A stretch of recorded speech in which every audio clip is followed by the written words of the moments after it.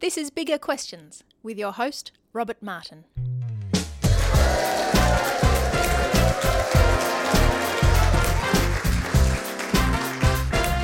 Welcome to Bigger Questions, recorded live in the city of Melbourne. Today's big question, the future, I am going where? So what are we to make of work? Challenging, enjoyable, fulfilling, or necessary, painful and frustrating? Well, today we're asking if it's possible to find something more at work. And today we're considering the future. I'm going where?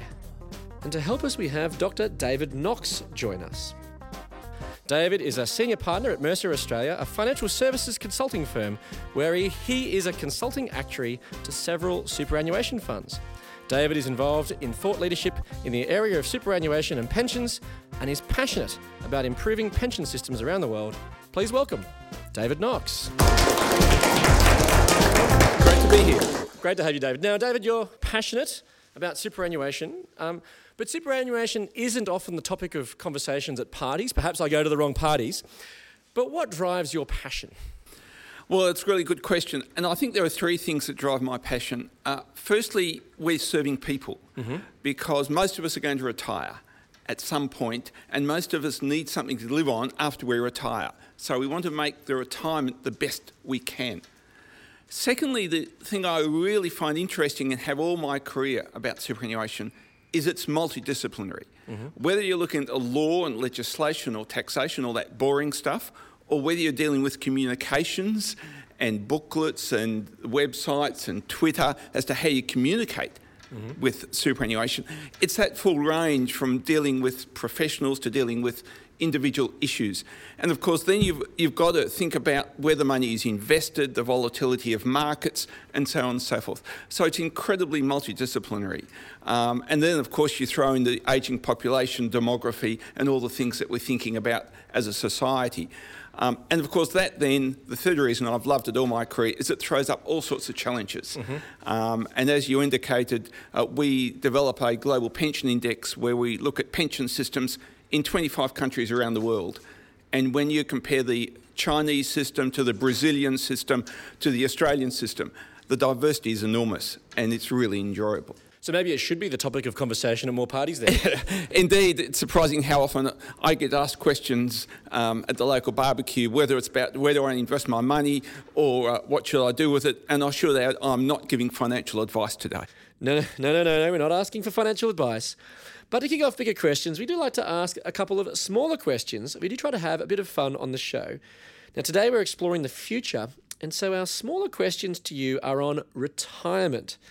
Now, David, you might know a thing or two about retirement. Maybe, maybe not. Well, we'll find out soon enough. Question 1. According to ASIC's MoneySmart website, which of these is not a suggested way of growing your retirement income? Is it A, get advice as early as you can? Is it B, diversify your investments? C, manage your spending? Or D, investing in a horse racing investment betting syndicate? Well, I think I'll go for option D. Option D? Well, you're correct. It is D, yes. It is not actually... There's not a part of their advice to invest in a horse racing investment betting syndicate. When you consult for superannuation funds, you don't suggest horse racing as a sure bet? Not certainly a sure bet, no. We certainly talk about diversity ranging from cash through to overseas equities and a range of other investments. But not horse racing? Not horse racing. Okay, right. Ready. Okay, question 2. Jim Clements is the UK's oldest staff member and possibly the world's oldest office temp. He returned to work after becoming bored of retirement, and he is an office temp at a security firm in southern England. How old is he? Is he A, I'll give you a couple of suggestions. Here we go. A, 88 years old. B, 93 years old. C, 99 years old. Or D, 101 years old. I never go for extremes, so I'll go for option B or C. Let me go for C. What was 99? 99, yeah.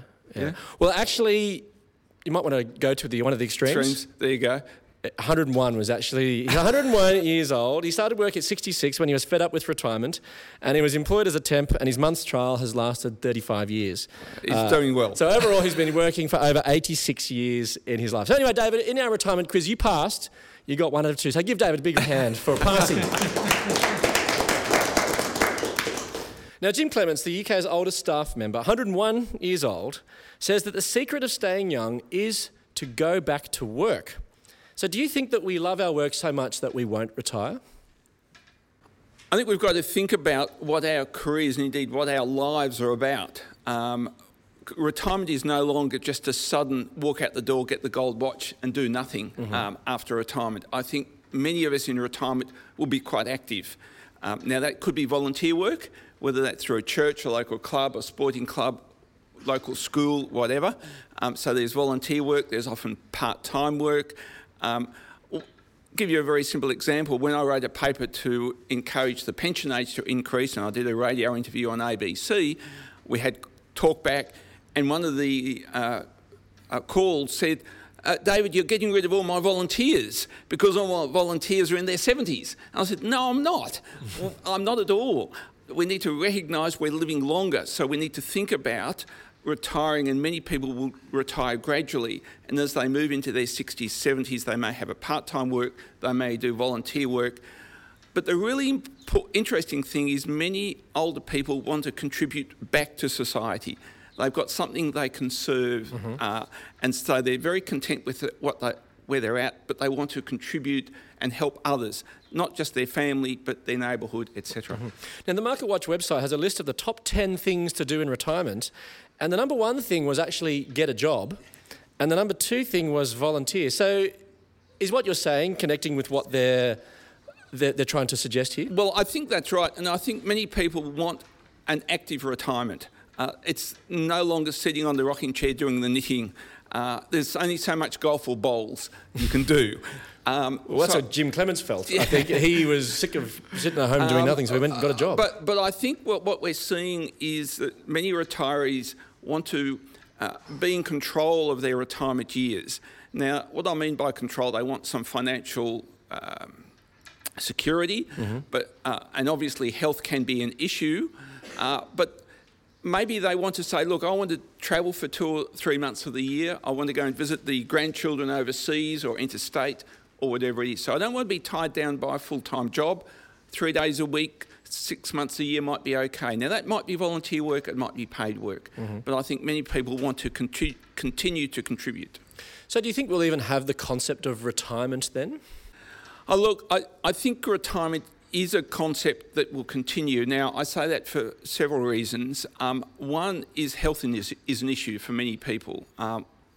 In retirement, not only it may be a cause of retirement, but it's not only their health, it can be the health of a partner or the health of a parent. So health issues can in fact encourage people to retire and say, okay, I need to look after mum or dad now, they're in their 80s or 90s, they're living in the granny flat or wherever out the back, I'll only work 2 or 3 days a week. So that concept of retirement I think will continue, but it will change. We're no longer going to have this sudden retirement for some people. For other people, they'll just get to 62 and they'll say, I've had enough, I'm going. Now, they won't just, as I say, sit on the rocking chair and do nothing. They'll be involved, but they'll do a whole range of activities. Now, many of us are not yet ready to retire, but we all have money going into superannuation funds. So you think about retirement and superannuation all the time. So how should we think about superannuation?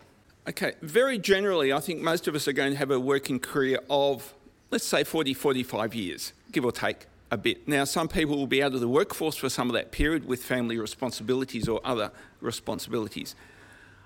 We're then going to have a period where we're not in paid employment. That might be 10, 20 or 30 years. We're all living longer than we ever thought we would. Just throw in there, the average, half the baby girls born today will live beyond 95. So that's just an indicator of how long we're going to live.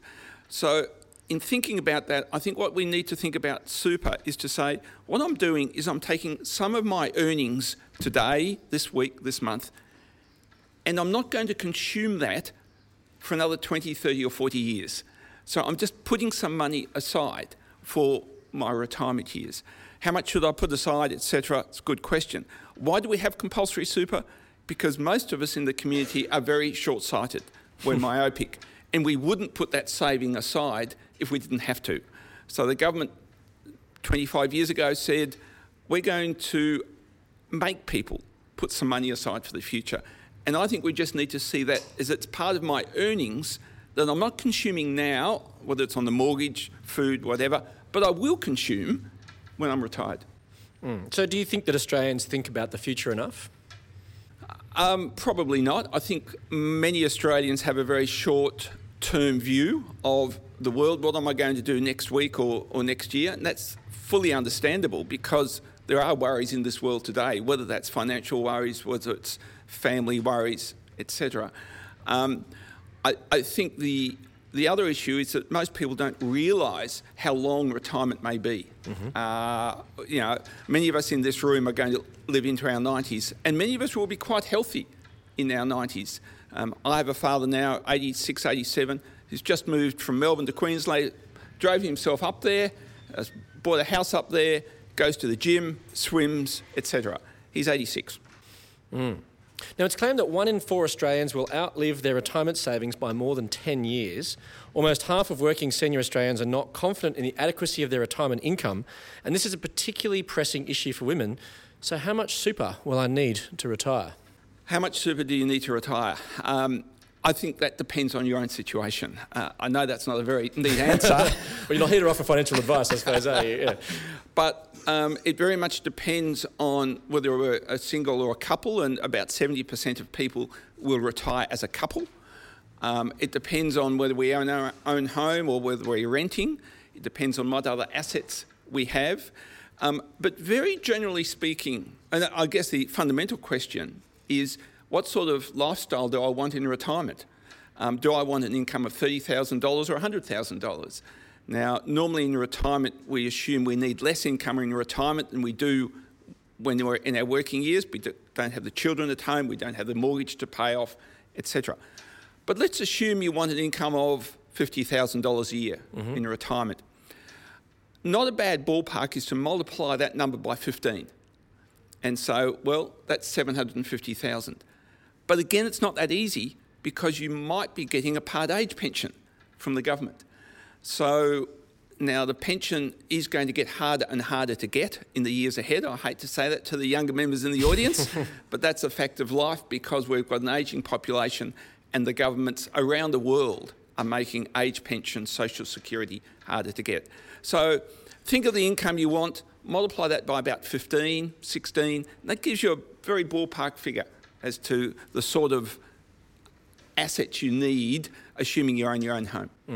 So what do you think then drives anxiety about superannuation savings? I think there are two things that probably drive it. One is there's a lot of uncertainty to it. In our accumulation years, it's pretty easy to save. I mean, we put money into super, it gets invested, hopefully gives a good return. We're not doing much. When it comes to retirement, there's a lot of uncertainty. How long do I need the money to last? How much can I afford to take out this year? If the share market drops 10%, what does that mean? If the interest rates drop to 2%, what does that mean? There's a whole lot that is beyond our understanding, a lot of uncertainty. And I think the other thing is that many of us don't have a lot of financial literacy. What I mean by that, we don't have the understanding of what we can do. And there, I think financial advice is a really important part of the whole system because we're all different. We've all got different health conditions. We may be in a couple, a single, as I said, own your own home, not own your own home. I can't give one answer that's applicable across the board. As part of Bigger Questions, we also reflect on the Bible, and we're going to explore a passage today which speaks about the future and our attitude towards it. But before we do that, we're interested to hear about why you believe the scriptures are worth following. So, David, what convinced you to become a Christian believer? When I was in my later years of high school, I was going to a local church youth group, and a guy came up to me and said, "David, who do you think Jesus is?" And I said, "Well, I go to church. He's Jesus." He said, No. Who do you really think he is? You know, asked me the question. And so I decided to have a look at the Gospels. I read them. He's clearly a very good teacher. He is a bit provocative. In fact, more than a bit provocative. So I thought, okay, what's this guy got? And then you almost come back He was also a leader, obviously. He led the disciples and he had that charisma, I'd suggest, of being a leader. So he's got something there. Was he a lunatic? Was he having himself on? Was he a liar? Was he just, trying to lead people astray? And as I dug deeper, I came to the realisation that wasn't the case. Mm-hmm. He really is the Son of God. And when you read the story and the fact, who would die for other people? The Bible supports itself so strongly, and over the years I've just seen so much evidence, not only in the Bible but in fact in my own life. As we're a Christian family, we go to the local church and with prayers answered, so forth. So it's not only the word but it's also the experience, and I'm very convinced. Very good. That's excellent. Now, the part of the Bible we're reflecting on today is from the New Testament book of 1 Timothy. It's a letter written by the Apostle Paul to his younger apprentice Timothy.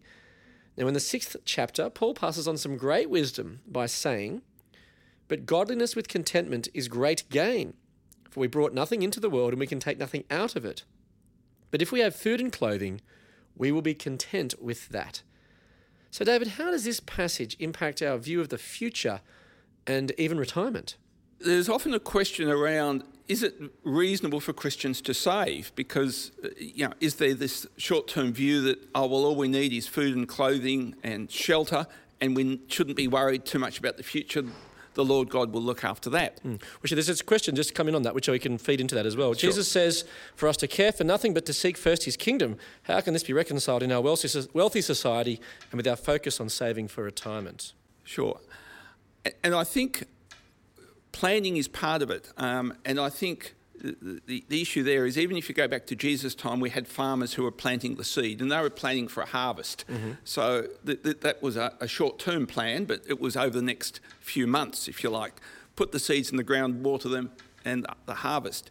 Now, in our situation, I'd say that what we're doing here is we are now living a lot longer than we ever did in Jesus' time. We're actually planning to say, as I said earlier, we're earning money over 30 or 40 years. We're planning to use that money over our lifetime, because our society, rightly or wrongly, has developed to a position where we will probably not be working in our 70s or 80s. And therefore, the earnings we earn in our 40s and 50s, we need to plan to use in our 70s or 80s. So I can see that superannuation fits into that. That's not to say that we shouldn't rely on the Lord God. It's also not to say we shouldn't be content. Some of us will be in situations where we are in need and we need to be content in those situations. Some of us will have plenty. And when we have plenty, I think it's appropriate for us to think about sharing that. But the concept of planning is just planning over our lifetime. I don't see superannuation as an estate planning issue. It's not for our children. It's just me looking after, if you like, my wife and I as we move into retirement.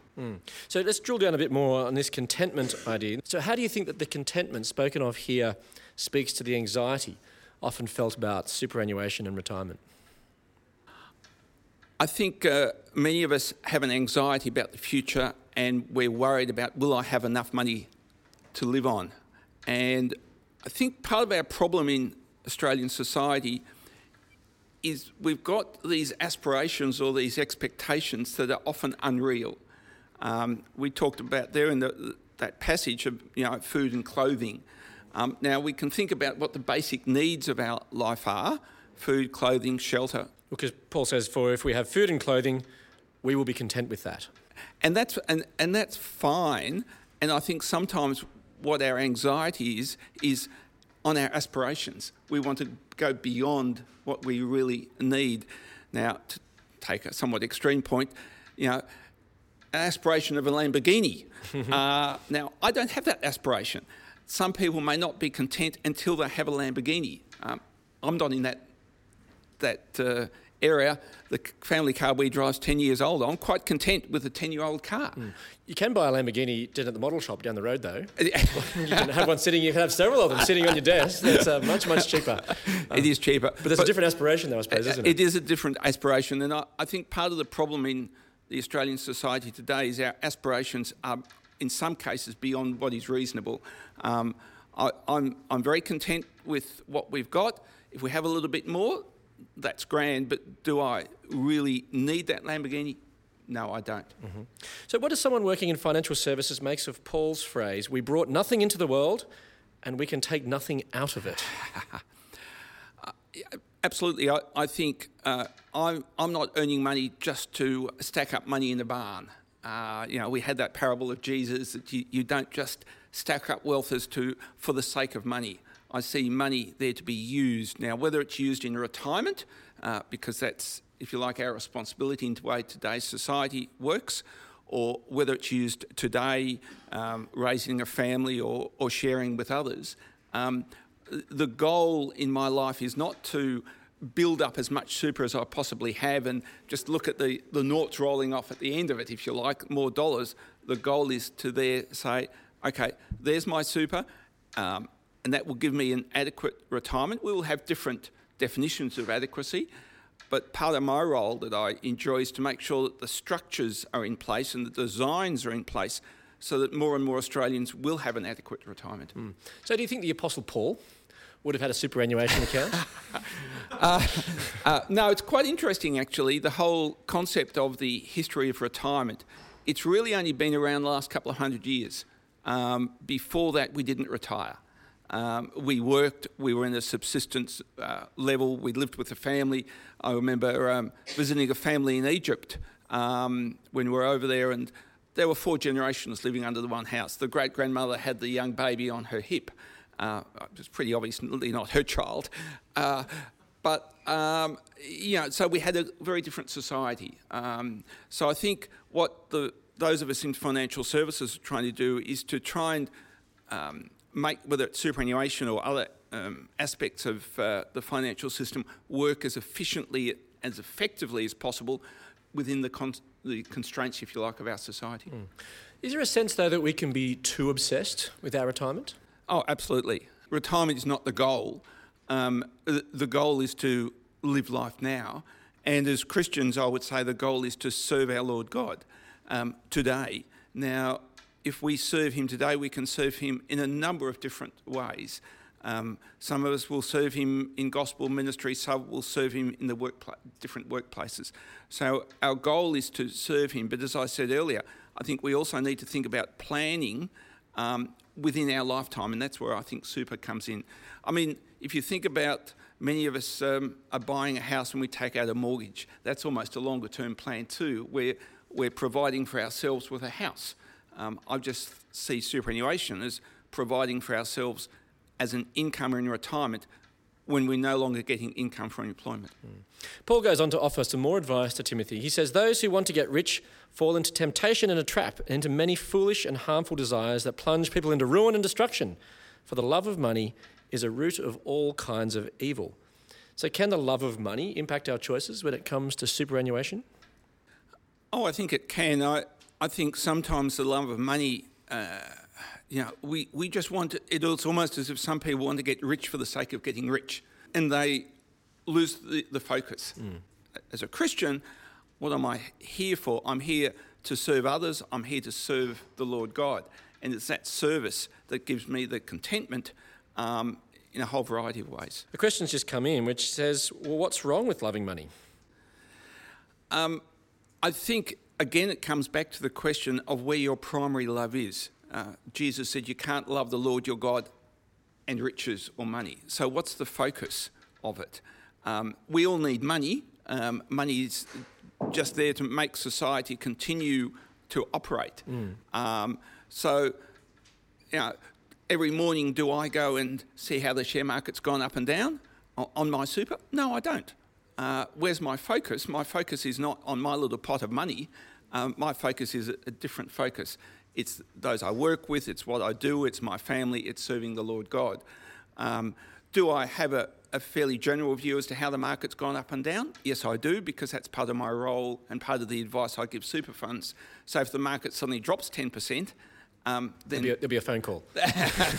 There's something we need to do. But am I personally focused about my personal wealth moving up 1 or 2%? Not particularly, because I think if you get in that position, and I know some people do check the share market almost every hour, then the focus becomes that's your focus, that's your love, if you like, on what the share market is doing, well, sorry, that's not what life's about. So why is Jesus better than money? Well, we've talked about the retirement and the longer term. I'd go to eternity. Well, maybe there's a little out of this passage. Paul encourages Timothy to flee from the temptations, to stand and, I'll read it what it says, fight the good fight of the faith, take hold of the eternal life to which you were called when you made your good confession in the presence of many witnesses. So this point, Paul reminds Timothy of the eternal life that he has in Jesus Christ. So how does this concept of eternity impact our preparations for the future? Well, I think eternity's that long-term view, if you will, that's the eternal view. I see life here, whether it's today or whether it's until the end of our physical life, which would include retirement, as almost a short-term interruption. Yes, we're here to serve others, we're here to serve the Lord God, and retirement is part of that. It's just the way our society is structured. We have working years and we have some years where we don't get paid employment. But again, that raises the question of what is work. And I think our society has often thought, work is only paid employment. Well, actually, service in the concept of work is more than paid employment. So, David, wrapping up, the future. I am going where? Well, I trust I'm going to heaven in the future. I think, though, where am I going personally? I'm going to be in employment, I hope, for a few more years, but I also see my retirement not something where I'm just going to hang up my boots and do nothing. I think we will continue to serve each other, not necessarily in paid employment. It may be serving the family, it might be serving the local church, it might be serving the neighbourhood. We've all got things to contribute, and that is part of retirement. Well, let me leave you with the Bible's answer to the big question, the future. I am going where? From 1 Timothy 6:6. But godliness with contentment is great gain, for we brought nothing into the world, and we can take nothing out of it. I look forward to you joining us next time for bigger questions. Please thank our guest today, Dr. David Knox.